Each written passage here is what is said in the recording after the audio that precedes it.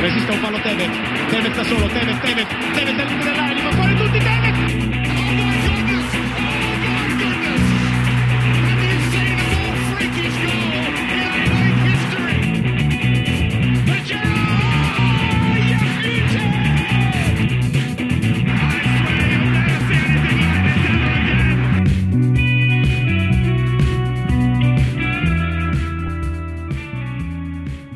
My name's Tommy C, and you're listening to More Than a Game, an Australian perspective on the Premier League and more.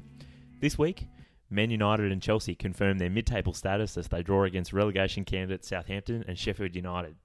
Eric Cantona karate kicks our expectations as he gets all deep and meaningful at the Champions League group stage draw, and Bury get buried. The town mourns as they lose their football club. Today I'm joined by Colby and Jesse. Gents, yesterday we completed a three-peat. 3 consecutive league championships for our Sunday League team. How does it feel to be the Melbourne Sunday League equivalent of Manchester City? About the same way that City seem to feel about it. They're just sort of complacent. They're just coasting along. Like, we didn't have the trophy at the pub yesterday. It just felt like another Sunday. Probably the same amount of fans on the sideline as well. Ooh, plenty of empty seats, weren't there? Wow. Anyway, shall we get into our moment of the week? Colby, you want to kick us off? Yes. My moment of the week this week is the Roos. They're back. The Roos? And I'm just happy about it. There was a squad announcement this week. Milligan retained as captain. Borrello, Mobile, Taggart, all rewarded with call-ups and a recall from my boy Brad Smith. So, I'm happy to see the lineup. I'm excited that they're going to be back playing in World Cup qualifiers in a couple of weeks, which we'll, of course, be previewing and reviewing on the pod. But, yeah, just happy to see a bit of Roos stuff out and about on the soccer Twitters and all the rest of it. Mate, you're bouncing. You can barely sit still in your chair right now, just thinking about it. I'm surprised you didn't turn up in your Seattle Sounders. I know. That'll come. I'm just waiting for him to have a good result. My boy Smithy to actually get on the pitch for a start, maybe, and see how he goes. I guess that's also the downside of you having come straight from work, right?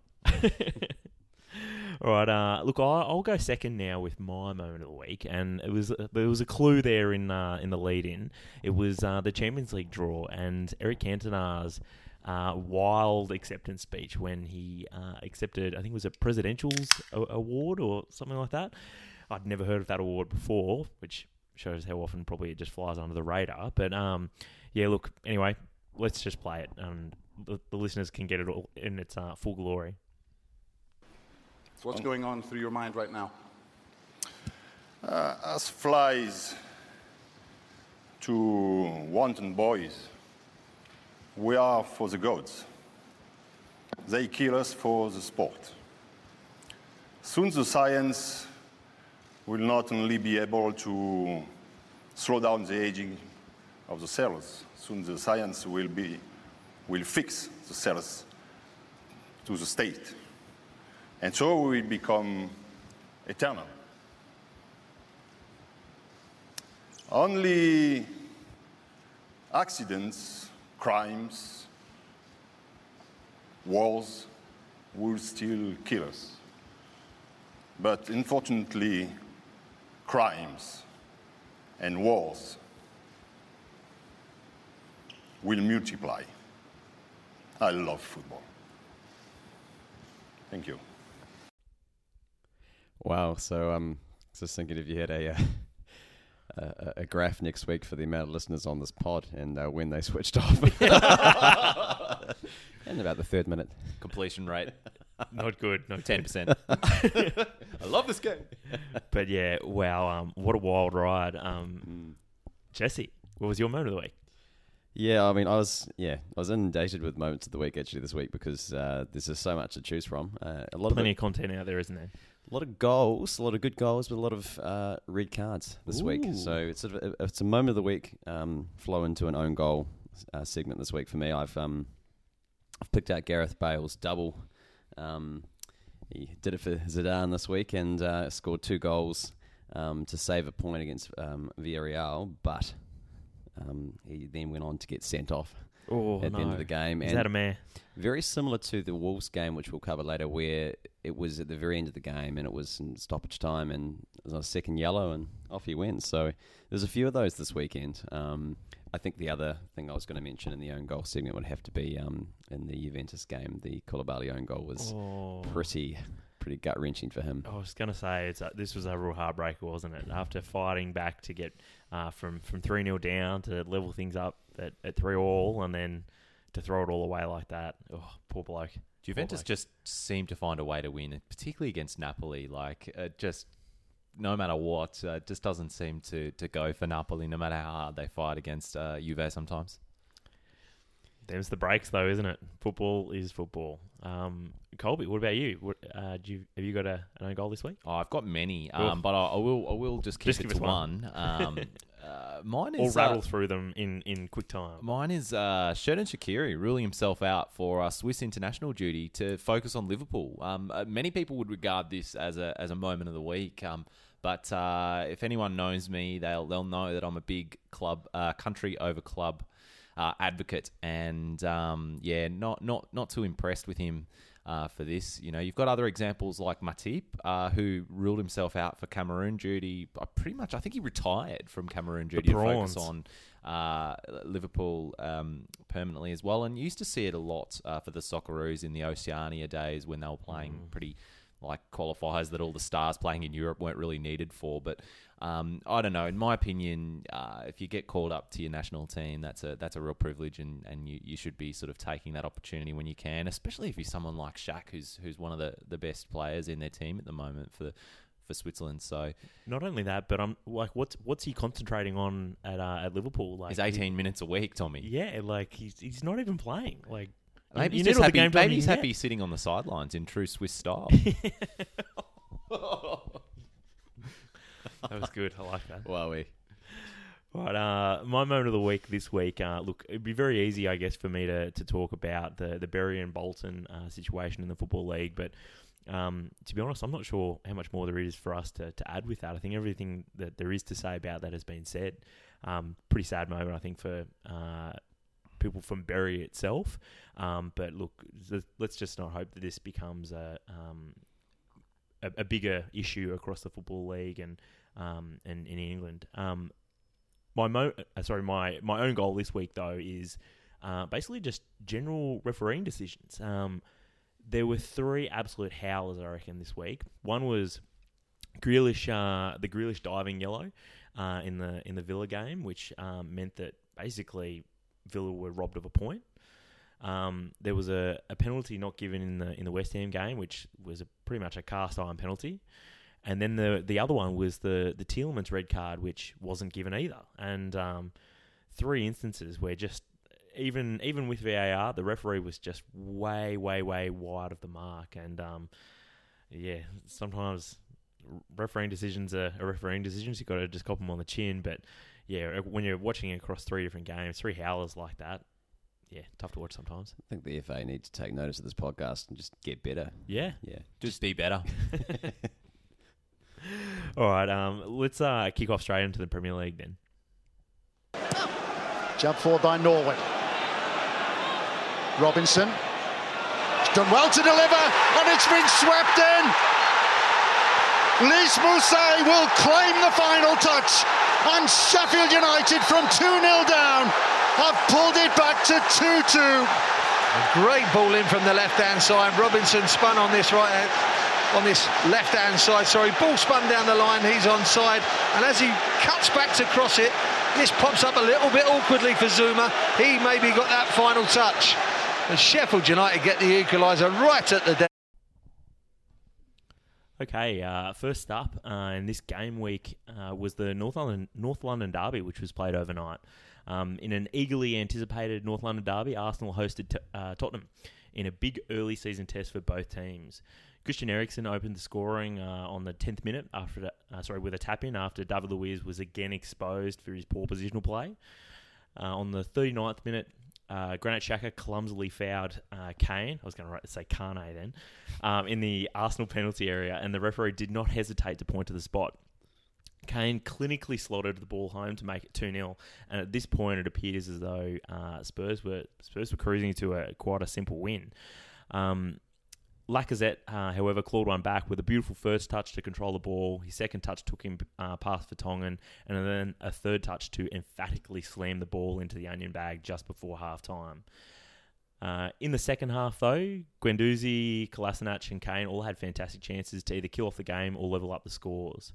And it wasn't until the 71st minute that Guendouzi's shot come cross was toe-poked home by Aubameyang. Whilst Arsenal had a few chances... Arsenal had their best chance of the game to find a winner a few minutes later, but it was judged to be offside. So, boys, it was a pretty interesting game. I thought this one. It looked as though Spurs were just going to be cruising home to, like I said, a pretty simple win. But Arsenal showed a fair bit of heart to get back into this one. Having said that, though, David Luiz and Xhaka were both basically at fault for the 2 goals. Do you guys think that it's basically suicidal for them to have both of those 2 players in the same team at the same time? Xhaka's rubbish. That's my Catastrophic.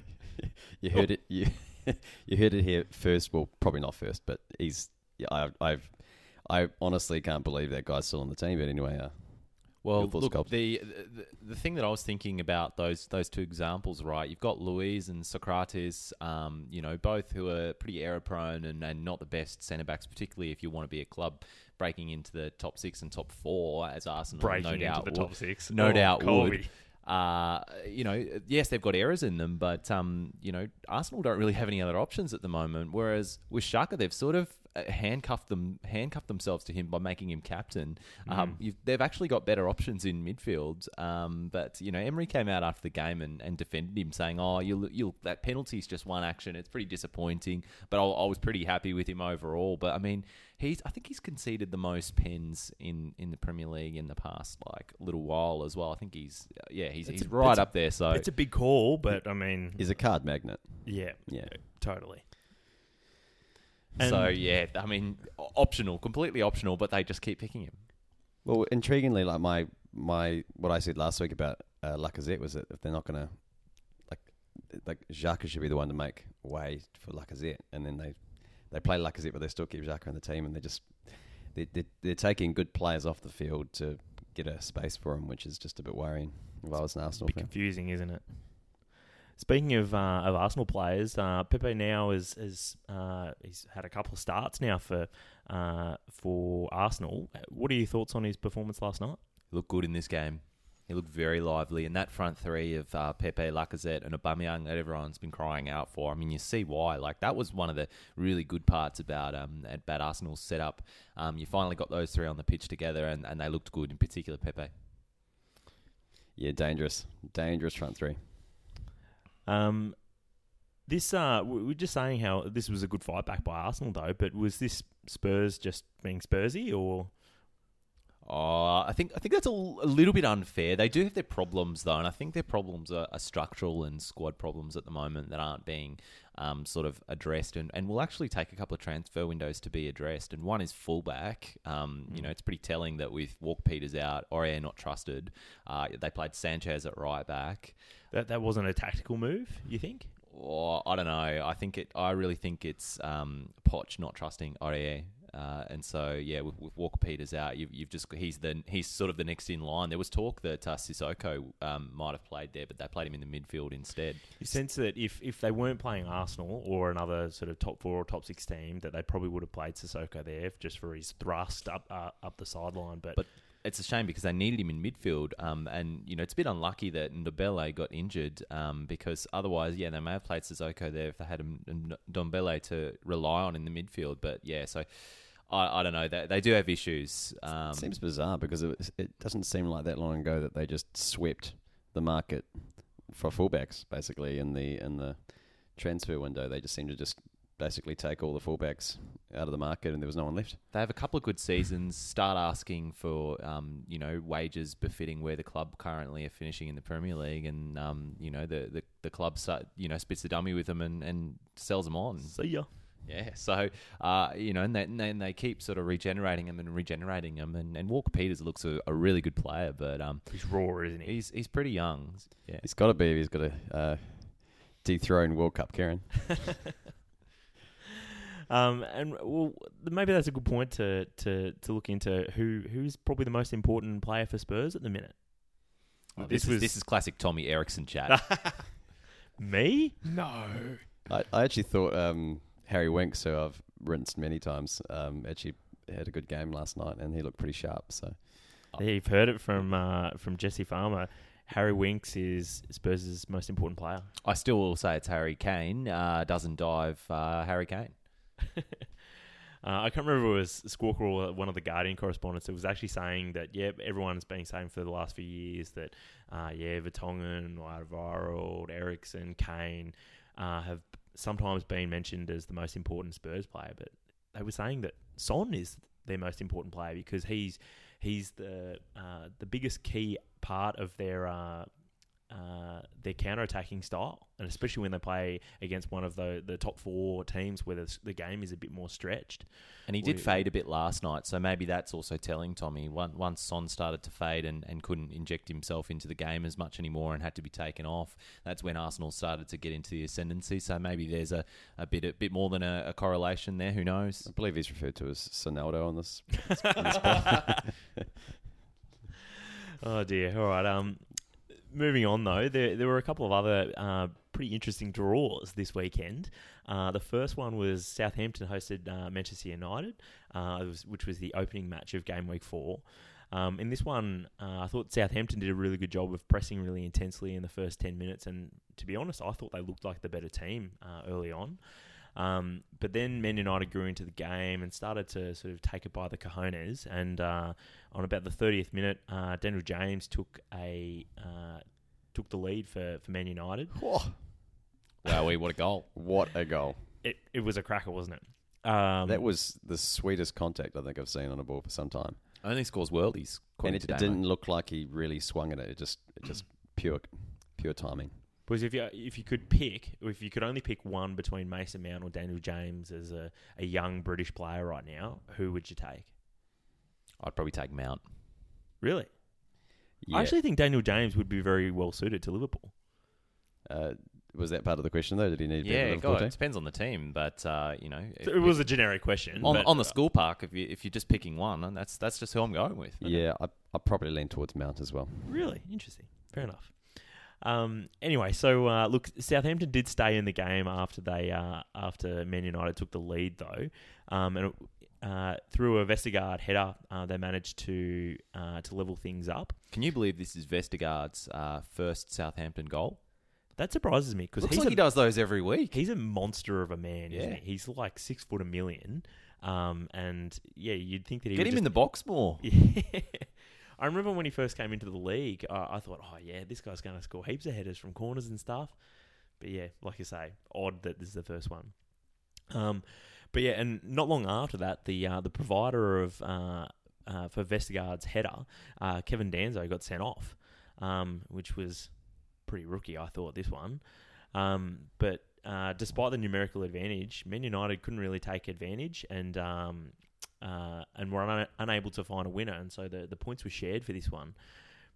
It'd be a pretty disappointing result for all the Man United fans and the club as well. It's another game, though, where they were unable to keep a clean sheet. What do you guys think is the issue with Man United's defence at the moment, though? Starts with Lindor and ends in Hoff. I actually thought Lindelof was having a good game before that error leading to goal as well. I was just thinking, gee, he's really coming along next to Harry Maguire. He looks all right. Look, I think defence is an issue, Tommy, but I actually think their issues are more at the front of the park. I mean, you've just taken Lukaku and Sanchez out, and say what you want about their recent times at United. Then you've got Martial injured as well. You're looking very thin for guys who can come on in that final third and change the game.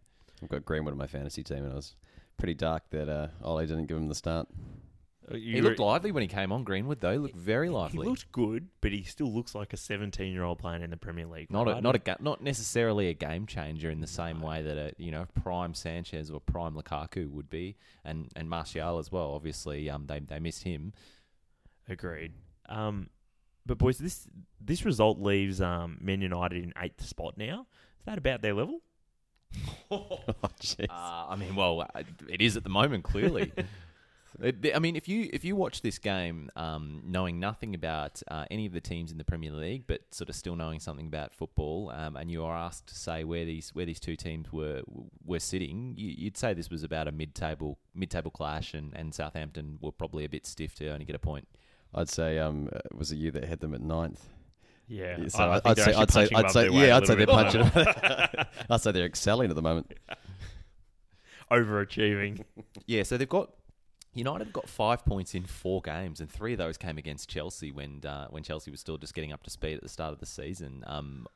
Ole Gunnar Solskjaer did come out after the game and say the strikers need to be a bit more ruthless and show killer instinct in the box. But they might want to focus on actually creating those opportunities, because I didn't think they actually created too many opportunities, particularly against a 10-men Southampton. They weren't actually creating the opportunities to finish off. I don't actually think finishing was really necessarily the problem in that game. Does it come back to then their midfield then? We've talked about their strikers or the lack of depth that they've got. We've talked about their defence. Is this a midfield problem? I mean, the game changes in the final third would help, but yeah, like if you've got if you're sitting behind them, you've just got a Juan Mata, or I don't know who else do they have, a McTominay or someone like that. Like, it's sort of square pegs for round holes there. Yeah, and they seem to only have square pegs as well. Like, Pogba is sort of one of he's obviously their clear best midfielder, but you. Did he play? Wow. You have to I thought he was okay in this game. You got to remember, there's only one Mata as well, so. Oh. Oh dear! Wow. You throw me with that. There is one game changer that they could get up the front, Tommy. Zlatan Ibrahimovic came out the other week and said that he'd be keen to come back. He could easily play in the Premier League. And then Solskjaer actually fired back, Zlatan knows my number if he's serious. So there's this long-term flirtation going. Obviously, the transfer window in the Premier League's shut, but, scenes if he comes in and takes back the 9 from Martial. Oh, jeez. Wouldn't he be dirty? Do you think he'd be able to still do the business, though, in the Premier League, Zlatan? I mean, seriously. In a game like last night, the other night, when you had United playing against Southampton, 10 men, Southampton are just stacking the box. Even a 37-year-old Zlatan just to ping balls into couldn't hurt. Fair shout, I reckon. Bring him on as a flat track bully. I think they could do much worse than that, couldn't they? Moving on, though, in the other big draw of the weekend, Chelsea hosted Sheffield United. It was 2-goal Tammy Abraham, who looked as though he'd done everything that he needed to do to be able to give Chelsea the points. But Sheffield United, not to be counted out, got back into the game through goals from Callum Robinson and a Kurt Zouma own goal meant that the two sides actually shared the points in this one. Chelsea, they're just as much of a defensive rabble as Manchester United are at the moment, aren't they? Yeah, look, call this one a game of two halves, boys. But, Frank's still not happy with his defence, clearly experimenting again, rolling the dice, actually, on one of his other trusted Derby loanees, Fikayo Tomori, giving him a go at the expense of Christensen. Safe to say that experiment's still going. But the other thing to remember in their back line is Azpilicueta, who was arguably at fault for both of the goals. Really not looking up to it at fullback anymore. He's a very different player to the one that we saw even just last season, isn't he? But let's focus a bit more on Sheffield United. No worries, Damo. I couldn't believe how quickly they were able to score in the second half. Obviously, I think it was like a minute into the second half that they. And have you heard a bigger roar from the away fans? I'd love to get an audio soundbite of that, because that was a huge. When that Callum Robinson goal went in. The Callum Robinson goal. Didn't he love it too? You love to see that, don't you? Like those first couple of goals that Sheffield have scored back in the Premier League, the you had the Billy Sharp one in that first match against Bournemouth, and you've got Callum Robinson. Just seeing what it means. I mean, he's only a new player as well. He's joined from Preston North End, made about 100 appearances from I think them. he was one of the players that they broke their transfer record on, wasn't he? From memory? Oh, yeah, could have been. I mean, I think Because they broke it twice. I think they broke it a few times, yeah. But, like, there's clearly a togetherness in this club. You see the way he celebrated as well. It's something to see. And, I mean, going 2 down against a top 6 opposition, many newly promoted clubs would have just wilted at that. Yeah, and absolutely. the way they stood up in the second half, even though Chelsea sort of unravelled a little bit, the way Sheffield stood up and got back into the game was really something. Do you think it bodes well for Sheffield United? Like they're possibly looking like now the best prepared out of the 3 promoted sides to stay up? It's really hard to think this far ahead when you're this early in the season, but those points are huge points. But when it comes to the second half, because next time they play Chelsea, they'll be playing Chelsea at home, and it all starts to stack up in that second part of the season where you can steal a point, and they've stolen a point at Stamford Bridge. So it's a huge result. Yeah. This was just a little fact for you boys. This was Chelsea's youngest ever starting 11 in a Premier League match. The average age was 24. That's good for them. Like, it's good that they're doing this now and It's getting looking those great. young players Like out some of there. those guys, like we mentioned, Mason Mount's looking great. Callum Hudson-Odoi's just gone back to his first team training after 4 months after doing his Achilles. They've got some reason to be excited, and I personally think it will click for them this season. And they'll still definitely finish top 6. But yeah, Definitely. Yeah, I'm willing to say definitely. I did pick them, I think, to finish 4th or 5th. So I'm going to stick with that for now. Conveniently can't remember. Look, it's out there in print, so I can't backtrack. Listen, we've got to fit West Ham and Leicester in there somewhere, so... Well, West Ham's doing pretty well. That's at the right, moment. mate. But That's anyway, right. more on that later. One final question on Chelsea, though. Look, do you think is Kurt Zouma actually sabotaging Chelsea's season because they didn't allow him a transfer to Chelsea? To Everton? I actually feel a bit for Kurt Zouma. The poor guy can't catch a break. And the own goal that went in off him, I mean, that can happen to anyone. And actually, I'd probably credit Robinson more with that. He was the one who put that quite dangerous ball into the area. And Lys Mousset tried to claim the touch on it, but I mean, he didn't get a foot on it. But poor Zouma. Heart goes out to the bloke. Poor bloke. One of the other promoted sides, Aston Villa, was in action as well on Saturday against. They were hosted by Crystal Palace, and it was Jordan Ayew's goal that appeared to have sealed the points for high flying Palace. But this game wasn't without controversy though. Jack Grealish was judged to have dived deep into injury time as Villa put the ball into the back of the net. Not only did the goal not stand, but Grealish was also booked. Boys, for me, this was an absolute clanger. What did you think? Friend becomes a villain. Yeah. Yeah. Just trying to follow that. I looked at that incident and I thought, because I'm pretty hard on people when they blatantly dive, but in that situation, I was like, well... He's tried his best to stay on his feet, hasn't he? He's fallen over. He was actually fouled a couple of times in the lead up. Yeah, and it's like, and even if you don't blow that foul, then just let the game play on. Like if he's gone down and you're not sure, just let the game play on, because they can do that with VAR. That was probably the most bizarre thing about the decision, was that you have VAR there so that you can go back and look at the tape if you need. Why not just let the goal? It's actually not very often that they do stop the game for simulation. Quite often, what they'll do is they'll let the ball go out for a goal kick or a corner, and then they'll go back and if they're going to either talk to the player or book the player, then they do that, and then they continue on with the game. But here, he's actually blown the foul and then given it back the opposite way.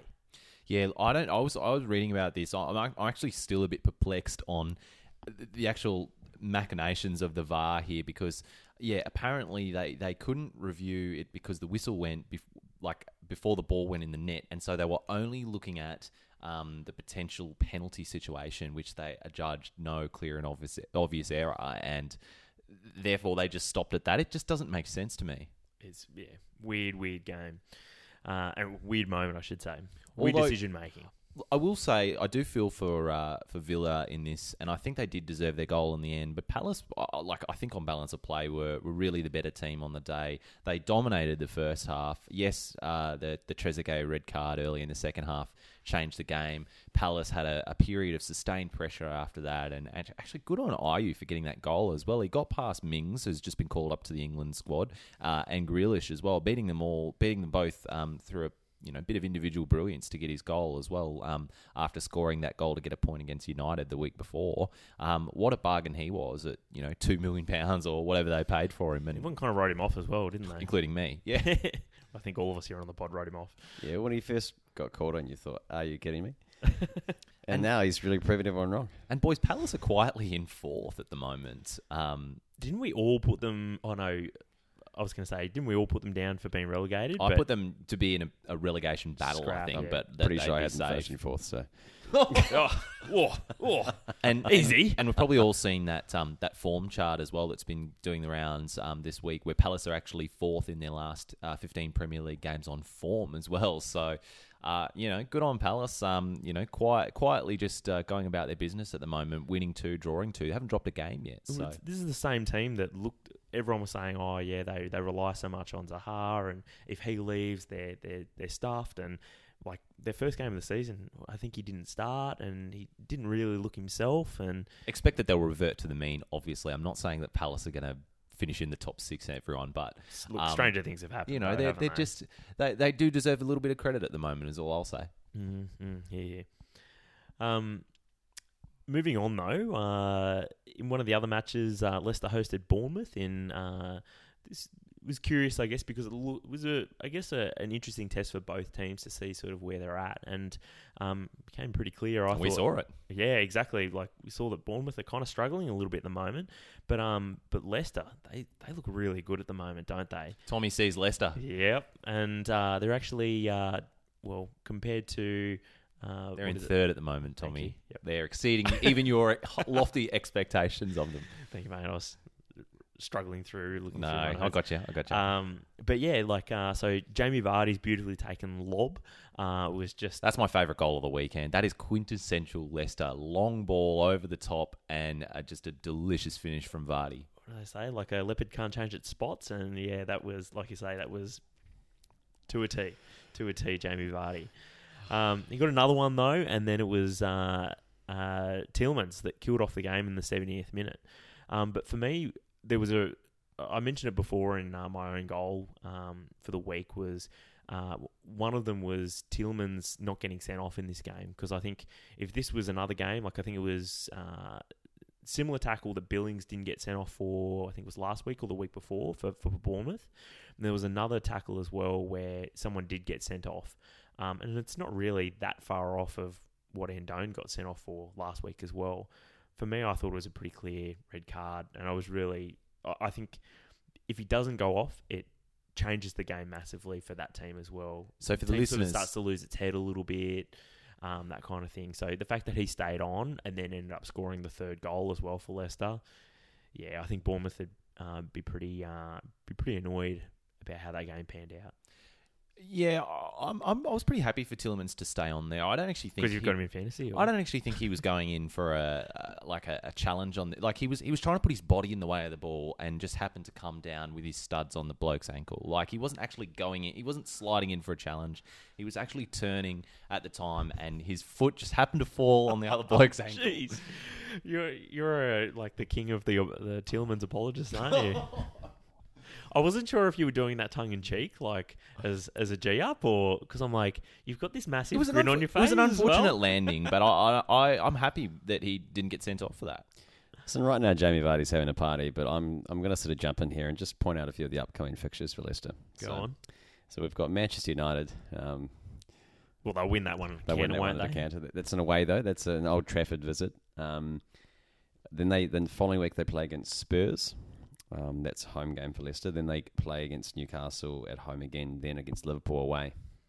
So a pretty tough run of fixtures coming up, you'd have to say, on paper for Leicester. So you might argue that they've just been flat-track bullying their way through the start of the season. Look, probably not an inaccurate assumption or observation there, but yeah, I think we are really going to see what they're made of, and I think they're thereabouts when it comes to the Arsenals and Man United and Chelsea's at the moment. But it's a different kettle of fish when you're playing Liverpool and City.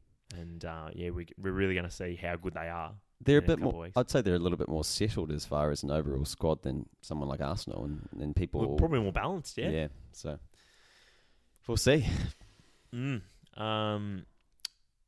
Manchester City hosted Brighton in. To be honest, I haven't really seen many more unremarkable 4-0 victories than this one. Sergio Aguero, David Silva and Kevin De Bruyne basically combined to dismantle Brighton in this one for what was a pretty comfortable 4-0 victory. Most newsworthy, though, in terms of the title race and the broader season context, though, was Aymeric Laporte going off with what looks as though a reasonably serious knee injury, though, after about half an hour.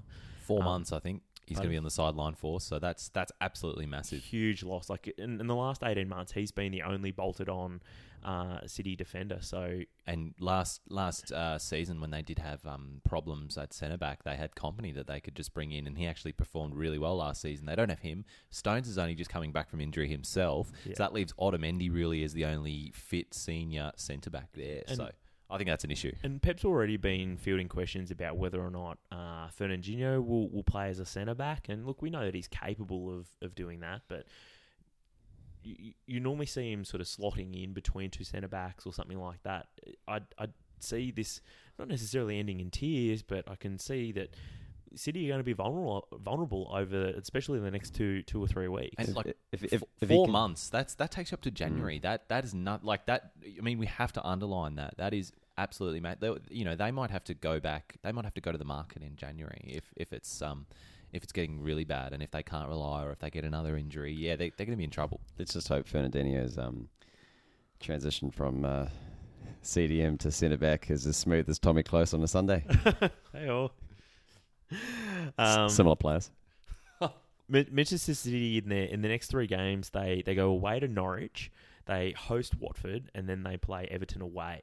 They're three pretty generous, probably other than the Everton away fixtures, a little bit of a banana skin. But those other 2 matches, you'd have to say, geez, they're lucky they don't have like a Liverpool or a... Yeah, but that's just their next 3 games, Tommy. I mean, they're going to have Champions League coming up that they're going to want to go deep into. They're going to be presumably going deep in the cups. This is really going to play out, not just in the short term, but over the next couple of months. It's a good point, though, Tommy, because they don't meet anyone in the sort of category of big hitters until the 10th of November. Which is Liverpool at Anfield. Which does play into their hands somewhat, but I take your point, Colby, that there's a lot of football to be played, and like, really, do we all think that Fernandinho could play 20 games between now and November? And I mean, you never know under Pep. He could turn Fernandinho or even a Rodri or someone like that into a great centre back. You never know. I would not be surprised if he just plugged it up in some sort of semi-unexpected way. This is an important period for City, though, because before the 10th of November, they're playing against a few teams that you'd expect them to get points off. But really interesting, like, you've got Liverpool on the 10th of November, then you've got the following week they play Chelsea, Newcastle away, Burnley away, Man United at home, and then they've got Arsenal straight after that, and Leicester. So a pretty tough fixture list going into Christmas. Do you think that it could mean that they actually go away from a back 4 and maybe to a back 3, where someone like Kyle Walker could sort of and has slotted in as a third central defender? Yeah, not too sure. Look, not out of the realms of possibility. Yeah, nothing would surprise me with Pep, and we know he has experimented with back threes from time to time. So, can we get a word on Kun though? He's just gone to top active scorer in the Premier League with 170 goals. There's only 5 players ahead of him in history for goals in the Premier League. He's still underrated, isn't he? Which is weird. I think he's rated. I'm pretty sure he's rated, yeah. No, but people don't talk about him in the same way that they talk about Harry Kane and stuff like that, right? It's because he's just not on the... Well, actually, I was going to say he's not on the pitch that much, but neither is Kane. But no, but Aguero... it's sort of similar to FIFA, Colby, where somebody gets in a certain position and they just pull the trigger and it's top corner every time with Aguero, and that's how it felt the other day. It was like every time he got himself in a little bit of space, he just knows how to get power and precision in the top corner. He doesn't score bottom corner goals that much. It's just all power, and he's probably one of the best in the league at that particular goal as well. I think all goals on the weekend on that game were pretty much the same thing. They're all just City goals, Just aren't they? Aguero putting them into the top Yeah, side netting, yeah. like out of reach completely. Just trying to get in the bucket or something. Yeah. So Newcastle also hosted Watford in what was another draw this weekend. This looked as though it might be Javi Gracia's best opportunity to get his first win of the season as well. And it looked good for Watford, with Will Hughes taking the lead within about 90 seconds of the game starting. However, Fabian Schär levelled things up, meaning that the points ended up being shared between the two sides. It does mean the that... points were Shard. Yeah, I was thinking that. I was like, please. How did I miss that? Yeah. How did I miss that? I was ready to pull the trigger there. I saw your eyes flash when he said that, Jesse. But it did mean that Watford got off the mark, if only a single solitary point, though. Was Watford host Arsenal before going to Manchester City, and then Wolverhampton as well. So that's another 2 games really before I think they're going to get any points. That'd mean 6 games with a single point. Is Javi Gracia going to last until the Wolves game, or what do you think? There'll be some serious pressure on him after this. I mean, both, like you mentioned, Tommy, at the top there, both managers would have seen this as a winnable fixture. But yeah, a lot of pressure on Javi Gracia. It almost doesn't help either team, the fact that they drew, does it? Like, they're only just holding on. Psychologically, they're right in the bottom as well. So they did last, I think, at the moment. So Yeah, by 2 points, which, I mean, already there's a little bit of a gap developing, which is ridiculous to say. They can feel a little bit hard done by with the Schär goal. Had a handball in the lead up that VAR missed. Watford. Bit of a shard call, was it? Or Yeah. Watford arguably, should have and could have got more out of that. But, I mean, neither of these teams really looked like they deserved the win on the balance of play. It was a pretty both even teams contest. 0 points. Yeah. To me, this looked like it could have even been a relegation 6-pointer in the performance that both of these teams put in. No one looked particularly impressive for me. in that early days be already talking about that kind of thing. But, I mean, both teams have not set the world alight thus far, have they? And I'm a big Watford fan, but look, they have not a different impressed. team at the moment, They have though, not don't impressed me this season. They just look a shadow of the high that they were riding last season. Why do you think that is? Has it just gone stale at Watford under Javi Gracia, or? I'm not 100% sure, but I think you could also say that the teams that have just come up are showing more enthusiasm, it seems, than Watford. And I guess you could also say that Watford's been a bit unlucky with Deeney being out as well. But yeah, still there's enough good players in that team to have a better account. It's largely the same team that finished 11th last season. So yeah, you really can't put your finger on it at this point. But they're going to have to put their finger on something soon. Just a stat that I've got for Newcastle boys. Their crowd at this game it was a home game for Newcastle, was 44,000. So sounds pretty good, pretty high. But Newcastle obviously known for having one of the biggest home attendances going around, even when they were relegated to the Championship. So this is their lowest crowd in 7 years. Is that a bit of an issue? Well, bit of apathy from the Newcastle fans in the Steve Bruce era. There was talk of there being fan boycotts and the like when Rafa left, and I wonder if that is starting to bite a little bit. I mean, Watford's not really a marquee fixture for them, but I mean, I don't think they don't really have that sort of fair weather support where it depends who they're playing. That's what I mean. They were still getting 55,000 in the Championship. So look, my guess is that some of those sort of boycotts are starting to bite a little bit, but and that could really be the canary in the coal mine in a way, like that kind of stuff that starts to happen. You wouldn't be too bad in the A-League if you had fans boycotting. You still had 44,000. Jeez, what we wouldn't give for 44,000, just at any game, at any regular home season game. But look, speaking of the Canaries, West Ham hosted Norwich in. Nice assist there, fellas. West Ham hosted Norwich in one of the midday kickoffs. Surprised you left this so low on the run order, Tommy. Well, look, it was a pretty run-of-the-mill victory, I guess, really, for West Ham. Seb Allaire scored again after some tidy work lead-up play from Masuaku. And Yarmolenko scored his first goal after returning from that long injury layoff as well. What a tasty goal it was, too. You love to see a volley like that. Real juicy volley, wasn't it? He really let go on it, didn't he? But this was actually a case of them actually rolling out the Claret Carpet, because I remember a week or so I talked about them rolling it out, and you said technically it wasn't a home fixture for him. So can we say this week, Tommy, that they actually rolled out the Claret Carpet for him? For Yarmolenko? For Alia. What? With you know how No, he played against City, didn't he?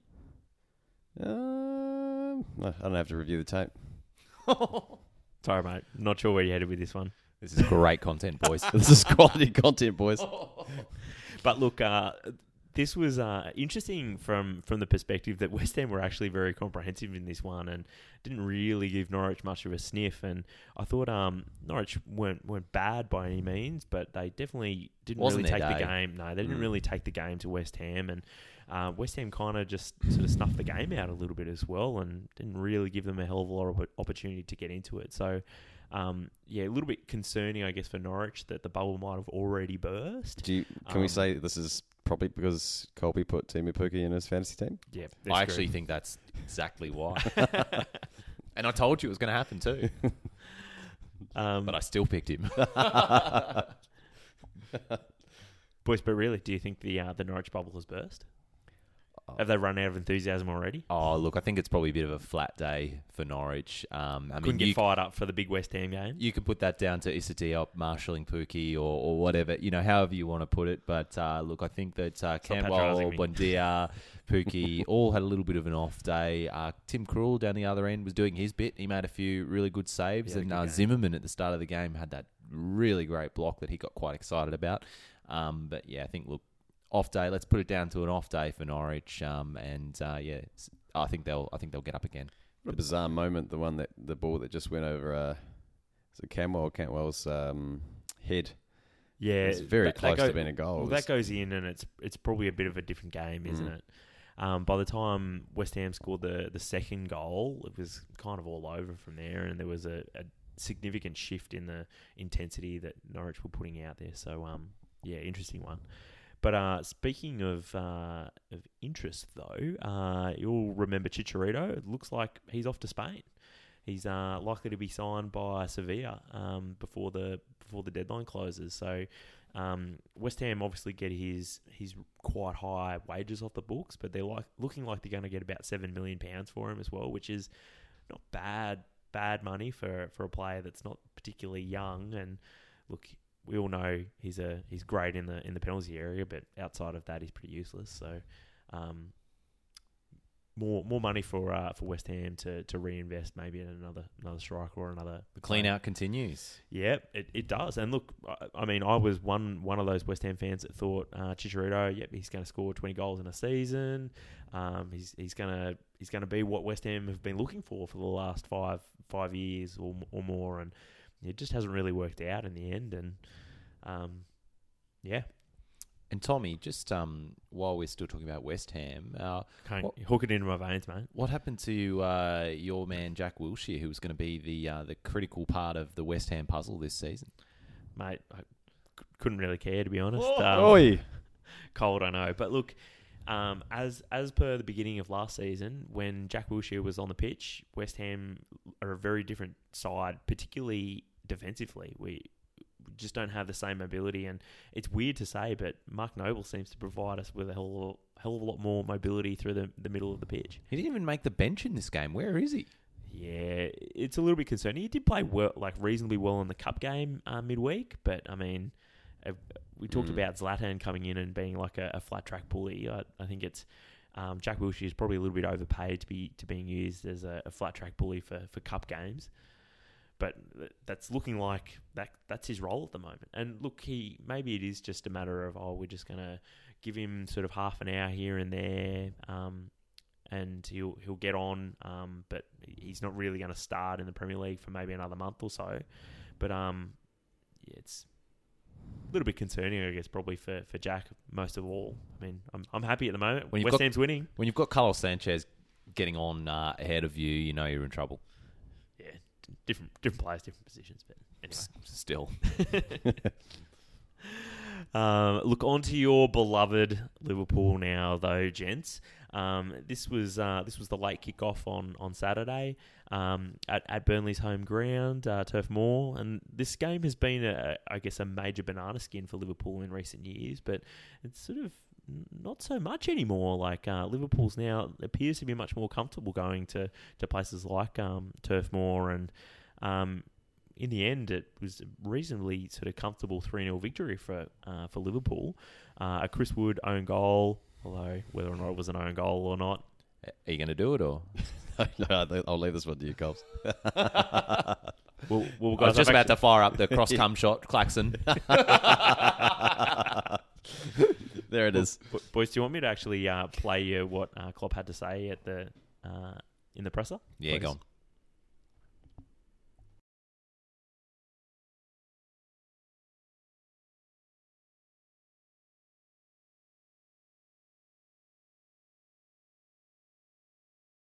Jurgen, you said before the match it's a unique test in this league that you faced. What did you make of the way your players came through it? Brilliant. They did really well. You saw the game. It's so many 50-50 situations because of the many long balls, but we had direction today in the game as well. So we played as well. Early balls in behind, tried to go for second balls. Played in moments really good football. Had triangles on the wing, passing options, runs, offers, everything was there. Of course, the first goal, maybe Trent will tell us he wanted it. I think he was a little disappointed to know that it had gone down as an own goal. Kidding. Not my decision, but yeah, that's what they've decided, Premier League. I've ruined it now. How is that possible? Well, it takes a deflection off Chris Wood's back. I don't know if you knew that. Okay, good. They do anyway what they want. Yeah, good. Okay, they were a bit lucky with the own goal, but anyway, we forced that situation. Yeah, so look, I know the viewers, the listeners can't see Klopp's facial expression there, but that is a delight. That presser there, and I'm not one that normally gets around a lot of the press conferences. A lot of the time, I'm just like, yeah, whatever. But that was a genuine golden moment for me. Where's his heart on his sleeve, our Kloppo? It's interesting, you know. I watched that and thought, wow, I can see how Klopp could be. Like sort of semi-serious on the training pitch, and if he wanted to really bollock you, he could. Like, and it's not a side that you often see of Klopp, is that sort of scary side, but got a bit of a glimpse into behind the man behind the machine. It's just that genuine concern, you know. I need to go find Trent. Boys, the other interesting thing about this game though was the sort of possible bust-up between Mane and Salah. Is all well at Liverpool, you think, at the moment between those two, or is this just a bit of a mountain out of a molehill type? Yeah, I'm situation? not having this. I'm not having this, Tommy. Look, Klopp really said it right. He sort of played it down. If anything, he was more annoyed that Mane reacted sort of outwardly, publicly like that, but really he's not going to be telling Salah to change how he plays. He's not going to be telling Mane to be any less passionate and want the ball any less. You've got three guys that he sends out there to just play their way and want the ball and want to score goals, basically. And he gave the example that he said, look, you know, I can recall at least 5 or 6 situations where everyone thought pass it, and you know he ends up scoring, and that's really that. That's really, you know, as opposed to the opposite view is the Guardiola robot style, you know, just, you know, 15 passes and tap in for Sterling, and that's a perfectly valid way to play, but that's not Klopp's way. Yeah, I'd agree with that, and I also think that Salah is like, he's a greedy player. To get the amount of goals that he's got, he's had to be greedy in many situations to back yourself. A lot of the time it just comes off, doesn't it? So it's fine. Yeah, and it's not under nines. Like, you don't have to pass it to your mate. But it is. It's funny actually with the commentary in these games how people react. I mean, because I actually believe that the commentators can influence the articles, which then influence people and what they think, and so. What I noticed about the coverage is that all they were talking about is he's just got to pass it there, and then obviously the coverage showed Mane blowing up. But when I looked at it first time and also on the replays, I thought it's all happening so fast. Salah's got a split second to be like, am I going to pass to him? It almost looks like he doesn't back that he's going to get the pass past the Burnley defenders. Then he takes the touch and tries to have a shot. And it's like that happens so fast. We've all played football. I mean, obviously we play at the same speed as the Premier League. Virtually the same games, to be honest. But I mean, it looks is fast a to me. split-second decision.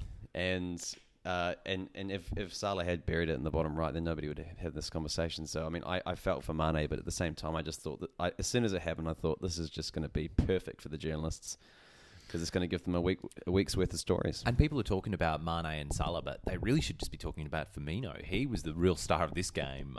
Grabbed a goal, an assist, first Brazilian to 50 goals. He just... In the Premier League, in the Premier not League. just ever. Not ever. There are others. When we say this from time to time, but he is a really unsung hero of that team. The work he does and the way he draws defenders and his movement, incredible. It makes the team click, doesn't he? He sets the press as well and triggers the press, and speaking of triggered though, Everton have conceded a goal at home. Boys, this was a bit of an odd game. Everton hosted Wolves in, I guess, what some might have called or labelled the Everton Cup playoff. Meanwhile, Leicester are just holding it in third. Yeah, well, they're in a Champions League spot. They don't care about the Everton Cup anymore. So Everton reigned supreme as they hosted a fatigued Wolves. Wolves made some uncharacteristic errors as their European adventures look as though they're clearly playing a role. By the 12th minute mark in this one, it was already 2-1 to Everton, which shows how this one was a bit of a roller coaster. But again, there was no more goal action until Jimenez levelled things up on the 75th minute. But again, it didn't stay that way for very long, and there's a hole in my notes here. Go on, Tommy. But it was Richarlison who managed to take the. It was a cracking header, this one. Yeah, it was great little goal. And so look, it was an odd game for Wolves in this one. The fact that they not only they conceded 3 goals, but they made errors at the back. Just didn't look like the same Wolves that we saw last year, did it? Yeah, that's concerning. I mean, I think you said it, Tommy. They I don't know if it's fatigue or in this particular game they just weren't sort of they didn't sort of wake up until 10 minutes in. That can happen. Teams can start games slowly, but we did think that this might happen for Wolves down the track because they don't like rotating. They're going to have to rotate. Same thing happened with Burnley last season, and I mean they're not the same team, but I mean. They're both similar in the sense that they both have small squads as well. And it's still coming thick and fast for Wolves. They've got Chelsea away, then they've got Braga at home in the Europa League. They've got Palace away, then Reading at home in the Cup, then Watford at home. It's all happening. So, they're going to have to get used to it and pretty quick. I mean, I'm purely speculating, but I mean, unless there's some kind of shortage of bacalhau, codfish in the region, I mean, there's a lot of Portuguese players in the team, so that could bring down morale. But I would. You think some of them may not make it on the plane back to England? Yeah, I mean there could be a shortage, and that could be reflected in the performances. But uncharacteristic is the word that I think you used before, and I agree with that. Hui in goal didn't have a particularly good game, and he's usually pretty sound. And I mean Bolly to get red carded completely needlessly, really at the end. That was a really stupid challenge, wasn't it? Yeah, that'll certainly annoy the manager. Well. He, I guess, won't be fatigued for their next game, given that he'll miss a week. So that rounds up the Premier League, though. Next up, the FFA Cup. Now Majewski might fancy it here. Oh boy, did he fancy it! What a finish from the Polish number 10. Okay, midweek there was the final round of the FFA Cup. Round of 16, Tommy. Round of 16 games, and Colby and I made sure that we got down to the pub to watch Colby's Brisbane Roar play. Didn't pan out. What a moment! Yeah, didn't pan out exactly like Colby would have liked. But it was an entertaining night nonetheless. First of all, Entertaining before the game even got started. It was so difficult for us to actually get this game on TV because it was on KO and the pub didn't have the KO license, and we did nothing illegal. But there was some steps involved before that we could actually watch it on someone's laptop and then eventually on the big screen at the pub. But we had the other games going as well, so it was sort of like we're in the bunker for this one and watching about 3 games simultaneously. So we were able to see Sydney United get dismantled by Western Sydney Wanderers 7-1, which was probably the most noteworthy game of the round. Not before full time with the Fox Sports censorship scandal when they cut away from the Sydney United game because things started to get a bit too heated. Do you reckon it was things getting too heated, or do you reckon it was because the flares started going off in the crowd? Oh, yeah, actually, it could have been that too. I suspect it could have been that, but I don't know. That's a worry, though. Like, conversation for another day, but that's a bit of a worry. Though. True, it's almost its own segment in itself, isn't it? But yeah, so Western Sydney obviously progress. Hume, they beat Adelaide Olympic 3-1. A little bit tongue-tied there. And Brisbane Strikers beat Manly United 1-0.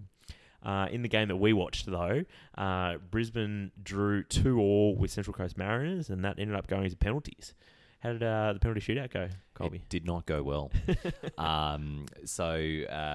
Birigidi, the new Central Coast Mariners goalkeeper, was the hero in this one, but saved 2 pretty savable penalties. From the skipper on the night, Tom Aldred, and there was another one he saved that didn't look terribly convincingly taken either. So Central Coast on the penalty shootout, they were definitely deserved winners. They played quite well. I thought I was happy with the way Brisbane played in this game, but you would say on the penalty shootout they deserved to win that.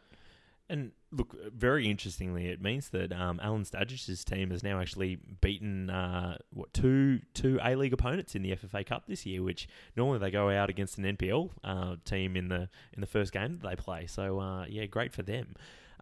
Good news story for the Central Coast. Yeah, they don't get many, do they? Absolute giant killers. Do you think they could actually take out the comp? Or because they're playing an NPL team now in the next round, they're going out? Well, if they're anything like Brisbane, who beat the champions of the A-League, Sydney, in the round of 32, then lost to last year's Wooden Spoon as the Central Coast Mariners in the round of 16, and then following that in their next pre-season game, beat last year's runners-up Perth Glory, who were fielding their A team against the Brisbane Raw B team. So, if they're anything like Brisbane's performance, they'll probably drop it to an NPL team. Robbie Fowler just preparing their roller coaster pre-season. Highs and lows. Plenty of them. But look, speaking of highs, this was a bit of a low light for me. Colby, what did you think of the Palmer at the Quarry Hotel in Brunswick? Oh, mate, a bit of. I mean, they would call it Napoli sauce, but it tastes like tomato sauce concentrate out of a tin for me. So, ouch. So more of a tomato paste. It was more of a tomato puree. It was more of a tomato paste kind of action, I thought. Somebody's taken the pizza pasta sauce. I mean, put it this way, it's no Imperial Parma. Agreed. Also didn't have enough cheese for me, but look, lack of steroids. Yeah.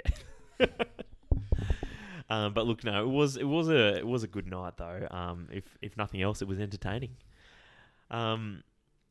There's another 4 games to be played in the FFA Cup. Adelaide host Newcastle, Hume City play Central Coast, Melbourne City host Western Sydney Wanderers, and Brisbane Strikers play Moreland Zebras. Mon the Strikers. Well, yeah. Who do you think is going to be the NPL team that's going to make it through to the next round? Could there be 2? The Strikers are playing at home, so I don't mind that. I don't know. Don't follow Moreland Zebras closely enough to know how they travel, but I'm not going to jump on the Moreland game bandwagon. It's good from you, Jesse.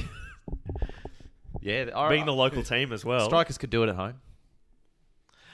Excellent. So, all right, boys. We'll move on then to the FPL.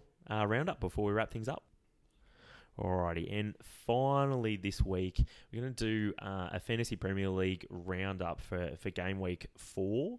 The consistent leaders thus far this season has been Daniel Baker's NFFC Portugueses. They've been reeled in though. Killian Carthy's Vengerbus has stormed into the overall lead with 69 points this week. Closely followed though by Lee Whitney's Hurricanes' epic 108 points this week. Jeez, shout out to Lee Whitney. Yeah, and look, her team this week, she oh, is it? Sorry, Lee. He triple captained Aguero, which meant that his 48 points was bigger than my overall team score this week. So yeah, thanks for that. That's a very good shout. Yep. Those results also mean that Daniel Baker's NFFC Portugueses drop into third place. But whilst that's sort of the overall table, you're probably wondering, look, who out of the More Than a Game sort of pod hosts and the like, who's winning out of them? You have to scroll for a bit. Oh, well, no, you don't. Actually, George is actually doing really well. He got 87 points this week, which puts him into 9th place overall. So, yeah, George is doing pretty well at the moment. We will get George back on the pod pretty soon, but I will, before he can have a chance to defend himself, I will say that this is surprising to us at More Than a Game because in our draft league, George is actually a bit of a bunny, but looks like he knows what he's doing in regular fantasy. Not just beginner's luck. Well, he also captained Aguero, so that helps. That really helps. Oh, he's got De Bruyne as well, who vice captain, so that was and Vardy. Yeah, wowie. Oof. All right. Well, look, that pretty much wrapped things up this week. Thanks everyone for listening. There's plenty of football to come, although obviously the Premier League takes a week off, but it'll be the Socceroos, and the football world doesn't stop, so there'll be more for us to discuss in the coming weeks. And Tommy, you and I will be going on our own international break. Yes, we will. I'll be away for 2 weeks, so I'll be cobbling together whoever I can get to come on the pod, phoning a friend, quite literally, phoning a few people in. But there'll be podcasts, listeners. We'll be here. Football never sleeps. And I think we're returning to our regular Sunday night upload as well this week, being that we've just done the 3-peat. Obviously, we were in no shape to record a podcast yesterday. But anyway, thanks everyone for listening. See you next week. See ya.